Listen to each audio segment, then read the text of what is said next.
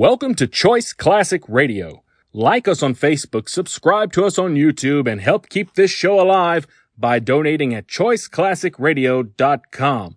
For more of your favorite old-time radio shows, join us on our companion podcast, Choice Classic Radio, Mystery, Suspense, Dramas, and Horrors, where we bring to you the most mysterious tales that the golden age of radio had to offer.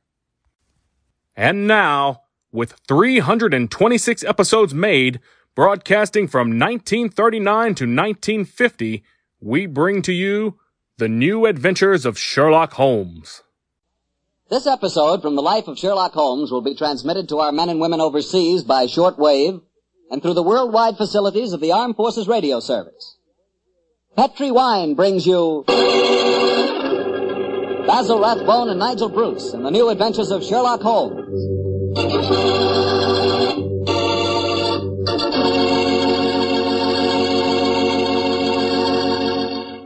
The Petri family, the family that took time to bring you good wine, invite you to listen to Dr. Watson tell us another exciting adventure he shared with his old friend at Master Detective Sherlock Holmes.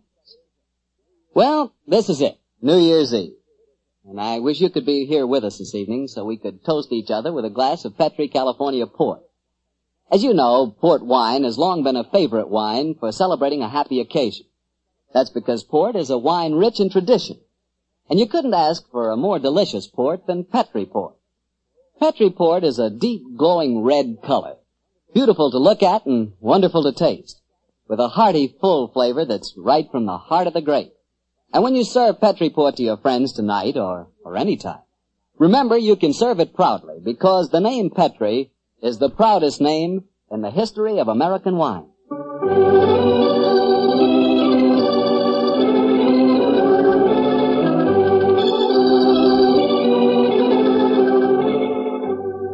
And now I'm sure Dr. Watson's waiting for us, so let's drop in and see. Good evening, Doctor. Good evening, Mr. Bartell. Draw up your usual chair. Thank you. That's it. Well, did you enjoy the Christmas holidays? Well, I've had a whale of a time, thank you, but I don't think I can face a turkey or a mince pie for at least another year. How about you, Doctor? Oh, I had a very pleasant week, too, my boy. Parties, visitors, and a flattering number of Christmas messages to be answered. Oh, say, you got a new pipe. Is that a Christmas present? Yes, new pipe, new tobacco pouch, and a pound of my favorite tobacco. All of them sent to me from London by an old client and a friend of mine, Sir Ian Dunbar. An old client, huh? Well, do you mean he was one of your patients, or was he someone that you and the great Sherlock Holmes helped? The latter, Mr. Bartell. As a matter of fact, it was receiving this gift that reminded me of the story I've decided to tell you tonight. A story in which Sir Ian Dunbar played a prominent part. And how did it begin? The day before New Year's Eve in 1899, Sherlock Holmes and I sat in opposite corners of a first-class railway carriage. We sped towards Edinburgh in the Flying Scotsman. What took you and Sherlock Holmes up there, Doctor? It started off as a holiday visit, Mr. Bartell. My old friend Sir Walter Dunbar had asked Holmes and me to spend a few days with him at Dunbar Castle, about 20 miles outside Edinburgh. After we left King's Cross Station, Holmes, his sharp, eager face framed in his deer-stocking cap, dipped into the bundle of fresh papers which he'd brought with him. We left Bedford far behind us before he thrust the last one of them under the seat, leaned across, and offered me his cigar.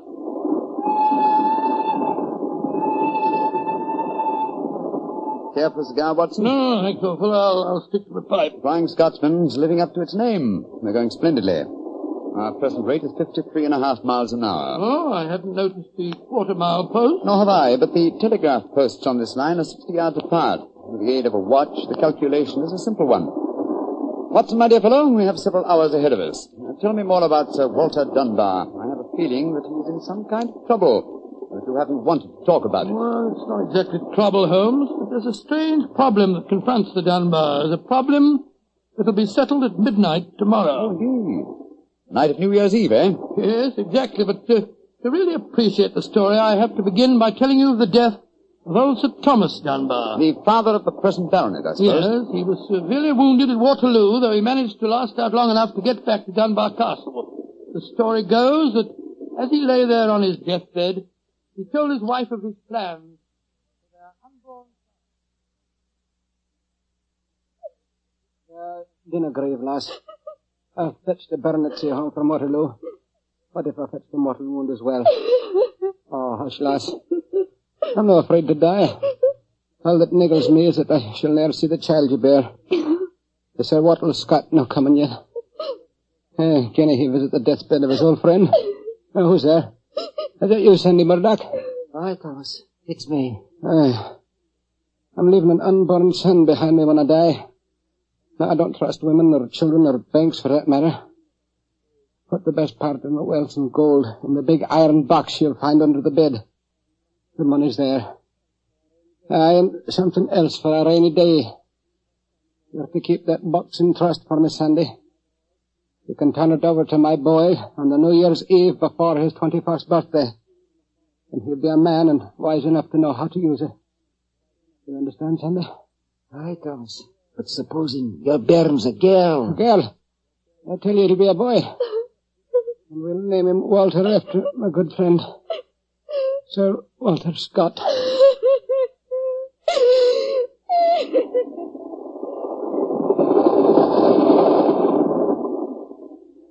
Very interesting story, Watson. And that child, of course, is the gentleman we are going to see now, Sir Walter Dunbar. Exactly.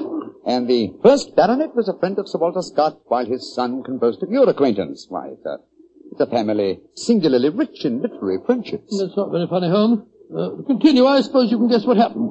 Sir Thomas carefully drew up a document to specify the New Year's Eve before the baronet's 21st birthday. And the poor child was born on February 29th. It was a leap year. Oh, so poor Sir Walter is still waiting for his iron box full of gold. Yes, he'll be 84 next year, and yet legally, with only one birthday every 4 years in the eyes of the law, he'll at last be 21. A most amusing situation, though I'm afraid Sir Walter finds it far from entertaining. The lawyers must have been extremely scrupulous in abiding by the letter of the document. Yes, old Sandy Murdoch is dead now, of course. But he, too, is a great-grandson, William Murdoch, who still handles the Dunbar estate. He'll be at the castle tonight to formally hand over the iron box. I'm delighted you accepted the holiday invitation of Sir Walter. My dear fellow, I've needed a rest, but I've always loathed too strict a one. This situation may pose a nice little problem for me. Problem? Yes, I'm reasonably certain that the aged Sir Walter Dunbar will not get his iron box full of gold on this New Year's Eve either. But we shall see, old fellow. We shall see.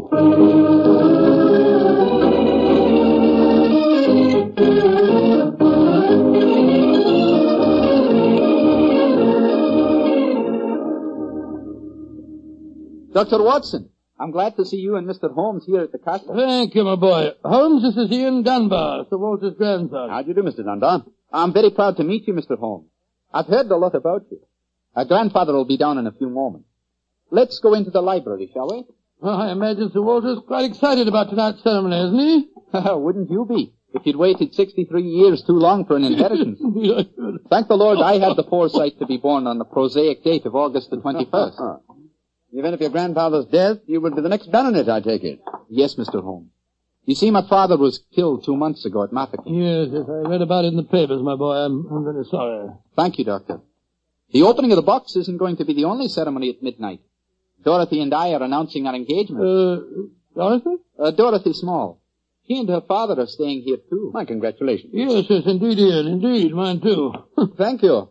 It's been quite a battle with her father, though. He's a businessman and isn't impressed with titles when they aren't accompanied by a suitable income. But when we told him about the inheritance, he relented and gave his consent. Here's Dorothy now.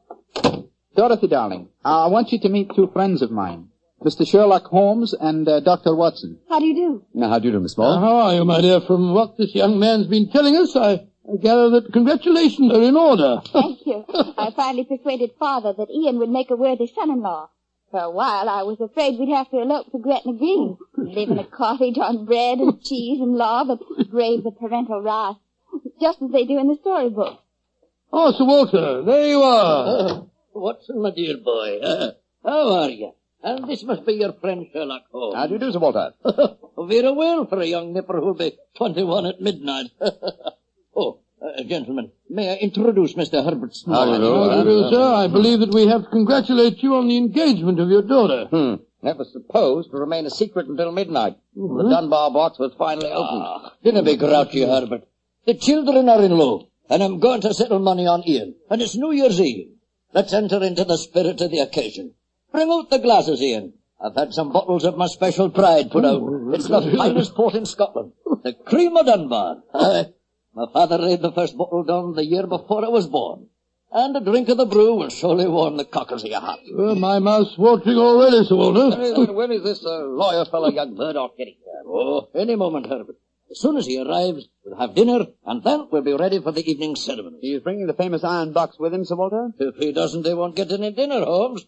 Ian, pass the glasses around, my boy. Ah, there you are, Murdoch. Good evening, Sir Walter. Oh, you've got the box with you, I see. Now the party's complete. Oh, let me introduce you. Miss Small, her father, Mr. Small, my grandson Ian, you know. Sherlock Holmes, Dr. Watson. How do you do, sir? I'm sorry I'm late, Sir Walter. My train was delayed. Oh, that's all right, Murdoch. You're here, and you brought the box. That's all that matters. Ian, give our young lawyer a drink. Here, I'll help you pour it. I must say that this is rather exciting, Holmes. The famous iron box with its inheritance of gold. Yes, and from the size of the box, at a rough guess, I should estimate its cubic content in gold at around 5,000 pounds. Not a vast sum, perhaps, to a businessman like Mr. Small, but a windfall to an impecunious Scottish baronet. Yes, I suppose it is. A strong young man, Mr. Murdoch. How do you mean strong, Holmes? A box that size, full of golden sovereigns, would weigh a considerable amount, and yet the lawyer carried it single-handed. Now that we're all assembled, I'm going to propose a toast. Though it's still some hours off yet, let's drink to the new year. It means a lot to some of us.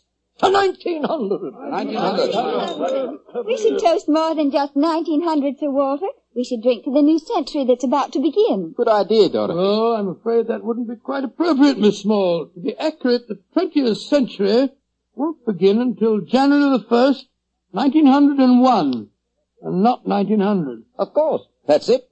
Dorothy, I'm afraid your wedding can't take place for some time yet. Father, what are you talking about? I read an article in The Guardian the other day that said just the same thing as you, Dr. Watson. And what's more, it said something even more important. It said that 1900 is not a leap year. Oh, rubbish. Leap year comes every 4 years. There was one in 1896, then obviously 1900 is one. I think Mr. Small may be right. What do you say, Mr. Holmes? Do you know? Well, I hope no one would bring up this point, but it's the little problem I referred to on the train, my dear Watson. Yes, I remember. Holmes, for heaven's sake, answer. Is 1900 a leap year or no? I'm afraid it's not, Sir Walter. No? Because of a slight imbalance that would otherwise be produced in the calendar. Of the even century years, only those divisible by 400 are leap years. In other words, 1600 was a leap year, the year 2000 will be a leap year, but 1800 and 1900 are not leap years. Then you have no birthday next year, Sir Walter, and I'm afraid I can't open the box tonight. And the Dunbars won't get their inheritance. And you, my dear, don't marry for a few more years. I won't allow you to marry a pauper. Mr. Holmes, are you sure of your facts? I'm very much afraid that I am, young man. Oh, this is terrible. I can't stand any more. No, don't take it too bad, Sir Walter. Here, sir. Here, drink this. That's it. After all, you only have to wait another 4 years. Another 4 years? At my age, young man, at my age. Oh, no. I shall never live that long. Hey, what is it, Angus? Dinner is prepared, Sir Walter. You can serve it as soon as you're ready, sir.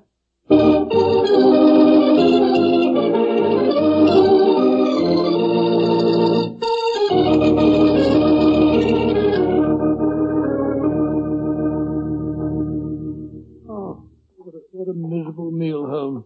Sir Walter's gone to his room, the young lovers are nearly in tears, and Small and the lawyer Murdoch seem to be positively gloating. Yes, a most depressing atmosphere in which to welcome the new year. But let us at least make the best of it.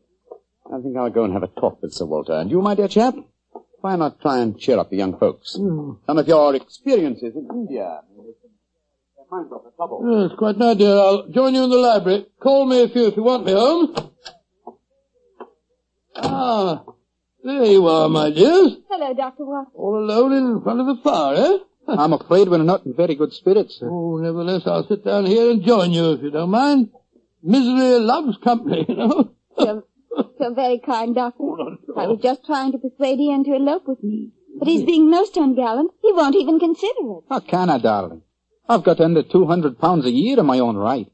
How could we live on that? I was counting on the money the grandfather was going to give us to get me started. Now, Miss Small, a little earlier you talked of Gretna Green and bread and cheese and love in a cottage. Yes, There's a lot to be said for it, you know. Well, to be said for it, yes, Doctor. But have you ever tried it? Not literally, my boy, but let me tell you that when Mary, my wife, and I were first married, I had very little money. In fact, my income was just about the sum that you mentioned. And we were very happy.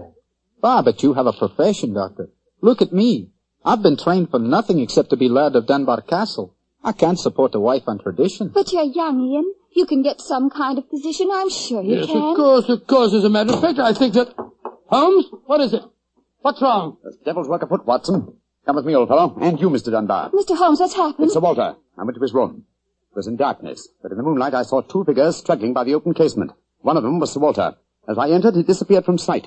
His attacker had pushed him out of the window into the moat. How dreadful. The other man got away in the darkness. We must get lanterns and go out to the moat at once. Though I'm very much afraid, Mr. Dunbar, that your grandfather is beyond our help.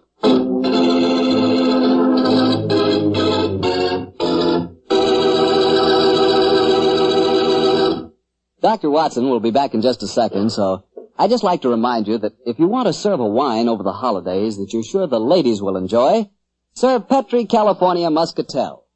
Petri Muscatel is a golden wine with a wonderful flavor. The flavor of big, plump Muscat grapes. And you know what a flavor that is. I'm sure you'll find that Petri Muscatel is the favorite wine of all women, just as Petri Port is the favorite wine with men. And incidentally, if you're not sure which to get, Petri Muscatel or Petri Port, don't buy one, buy two. Get them both, and you'll be sure to please everyone. Now to get back to our story. Someone had pushed poor old Sir Walter out of his bedroom window and into the moat below. Isn't that right, Dr. Watson? Yes, Mr. Bartell. Of course, we grabbed lanterns as fast as we could and rushed outside, but it was a hopeless task. The water was 8 or 10 feet deep, and it seemed obvious that the elderly Sir Walter wouldn't have a chance of saving himself. But we searched on, the flicker of bobbing lanterns and the scurrying figures in the frosty moonlight, forming a weird...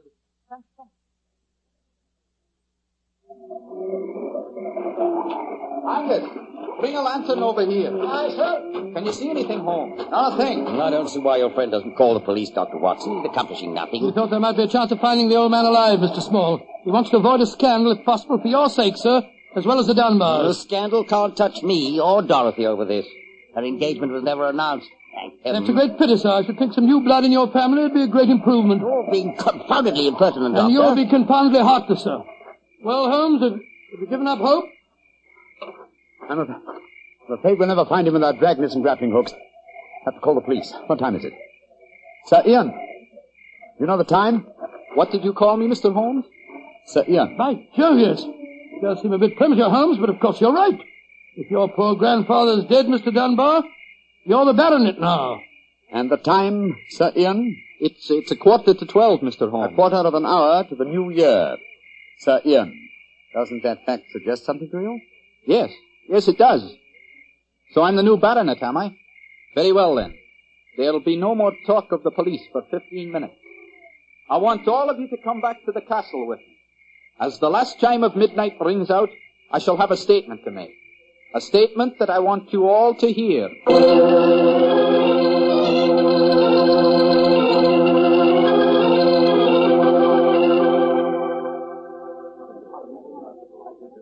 What you brought us all back here for, Holmes? Something very funny going on. I tell you, I don't like the look of it. And I, Watson, like the look of it very much. I wish you wouldn't be so dash mysterious. What are you up to? You haven't taken a step yet towards finding the murderer. That's right.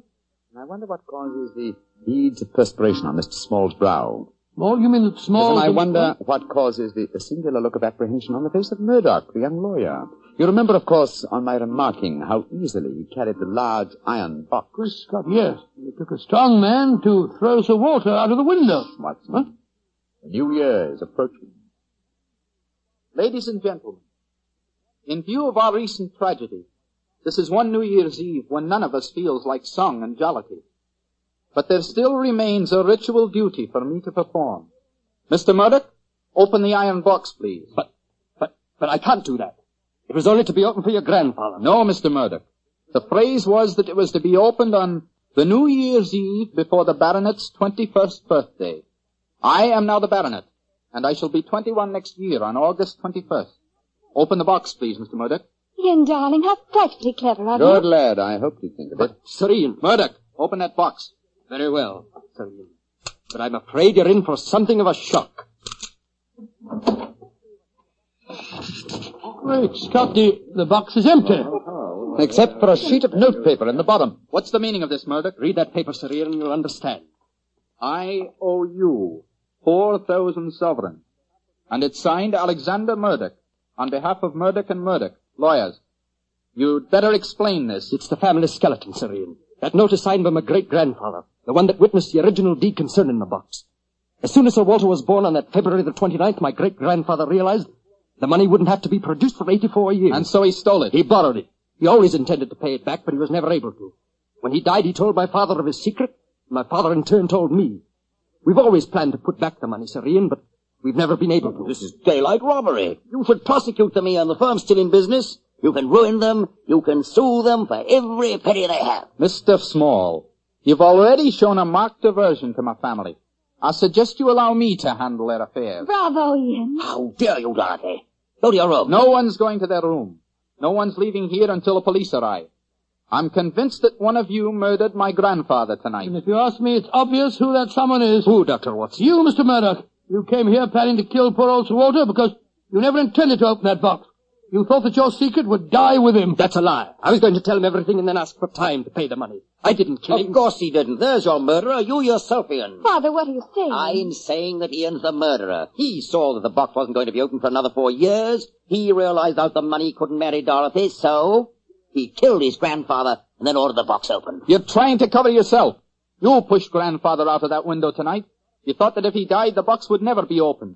So Dorothy couldn't marry me. You young whippersnapper. Gentlemen. Upon my soul, Holmes, you seem remarkably calm. Do I, my dear Watson? I must say I'm absolutely fascinated by listening to three people accusing each other of murder, and each of them producing perfectly sound motives. It's a remarkable example of the dangers of reasoning from motive alone.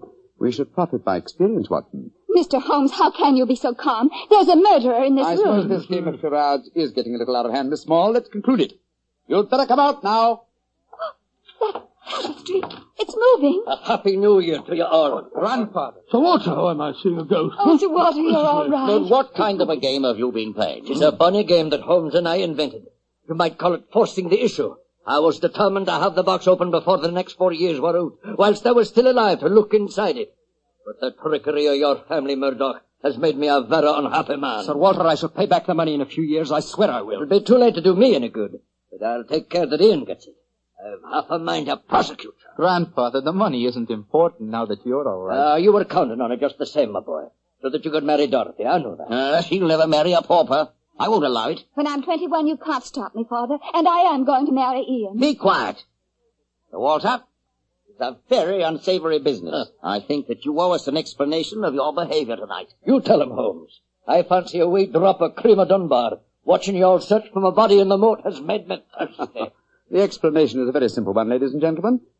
When you arrived here tonight, Mr. Murdoch, I knew from the way you handled the box that it could not contain the sum of gold it was supposed to. And so you suspected fraud and devised a plan to force the opening of the box. Yes, and Sir Walter was an eager conspirator. Of course I was. Ian is 21 next August. Supposing I had died after he came of age, and before my next birthday, 4 years hence, the box would never have been opened. And so we invented the fake murder story. By the way, Ian, I must congratulate you for grasping the possibilities of the situation so speedily. If you hadn't demanded the opening of the box, the Murdoch secret might still be a secret. Well, it's a clever plan, Holmes. It's too bad that it had to have such a miserable ending. I'm not sure that we have finished with the matter. Mr. Murdoch. Yes, Mr. Holmes? You say that your family took £4,000 from that box? Yes, Mr. Holmes. Curious. I would have sworn from its size that it would hold closer to 5,000. And in your account of the legend, Watson, you told me that Sir Thomas Dunbar stated on his deathbed that he had put something else in the box. Right. Something for a rainy day, is that Yeah? it? Mm-hmm. Did the Murdochs find that extra something? No, Mr. Holmes. They found nothing but the gold. Oh, that's very odd. I think I'll take a closer look at that box if you don't mind. Since this seems to be a night of telling secrets, I think you might as well know, Father, that if you don't give your consent, I shall elope with Ian. Oh, bravo, my dear, bravo. No such thing. I admire your resolution, young lady, but I hardly think it will be necessary. What do you mean, Holmes? Permit me to show you all the treasure of the Dunbars. What have you found, Holmes? Something for a rainy day that old Sir Thomas spoke of. You see, since the cubic contents of the box obviously differed from my calculations, I deduced the existence of a false bottom. I was correct. And in that space I found this. Oh, The manuscript. Quite so, the manuscript of a book. Look at the title page and see the author's name. History of the Dunbar Family. By Sir Walter Scott. Scott. I think, Sir Walter, that an original and unpublished manuscript by your distinguished namesake will prove worth several times the gold that is missing from that box. You've saved the day for us, Holmes, my boy. God bless you. This has been as strange a new year as ever I knew. But it's turned out to be a bonny one, thanks to you, Holmes. Well, fill up your glasses. We're going to drink a toast to the new year. By Joe, yes, Sir Walter. This is really a happy occasion. Then let's complete it by singing the traditional song of the season, Auld Lang Syne. And in this case, when we sing, Should Old Acquaintance Be Forgot, I feel that in our hearts we should be thinking of Sir Walter Scott. He died over 60 years ago. He's made us all very happy here tonight. Should old acquaintance be forgot and never brought to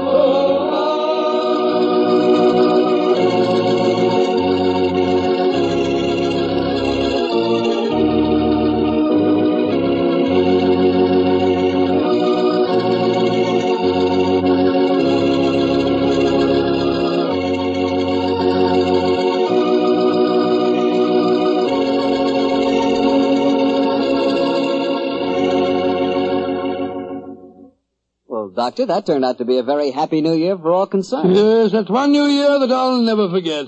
Well, I sure hope you'll always remember this one, too. Oh, just a second, my boy. That calls for a glass of port. Fine. Well, to a happy new year, my boy, for you and for our many friends listening in. And to you, Doctor. Oh, thanks, boy. That's good.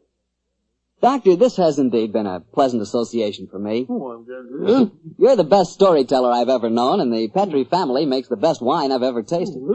I hope that, just as they've been making wine for generations in the past, the Petrie family will continue to make fine wine in the future. And Mr. Bartell, I know that you'll always be here to tell us just how good that Petrie wine is. Well, I hope so, Doctor. And I hope you'll always be right here beside me to tell another swell story about Mr. I hope Holmes. so too, my boy. Oh, and incidentally, Doctor, what new adventure are you planning to tell us next week? Next week, Mr. Bartell, I'm going to tell you a weird story. It starts with a series of murders on Hampstead Heath and ends with a battle to the death in a burning waxworks. I call it The Strange Case of the Murderer in Wax. Tonight's Sherlock Holmes adventure was written by Dennis Green and Anthony Boucher and was suggested by an incident in the Sir Arthur Conan Doyle story, The Silver Blaze. Music is by Dean Fossler. Mr. Rathbone appears through the courtesy of Metro-Goldwyn-Mayer, and Mr. Bruce through the courtesy of Universal Pictures, where they are now starring in the Sherlock Holmes series.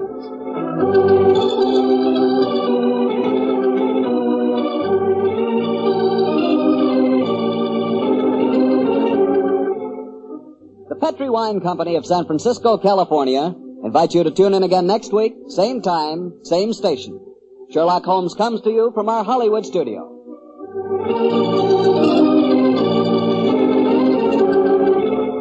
This is Harry Bartell saying good night for the Petrie family. For a solid hour of exciting mystery dramas, listen every Monday on most of these same stations at 8 o'clock to Michael Shayne, followed immediately by Sherlock Holmes. This is the Mutual Broadcasting System. That concludes today's episode. We'd like to thank you and remind you to donate at choiceclassicradio.com. Remember, your donations make episodes like this possible.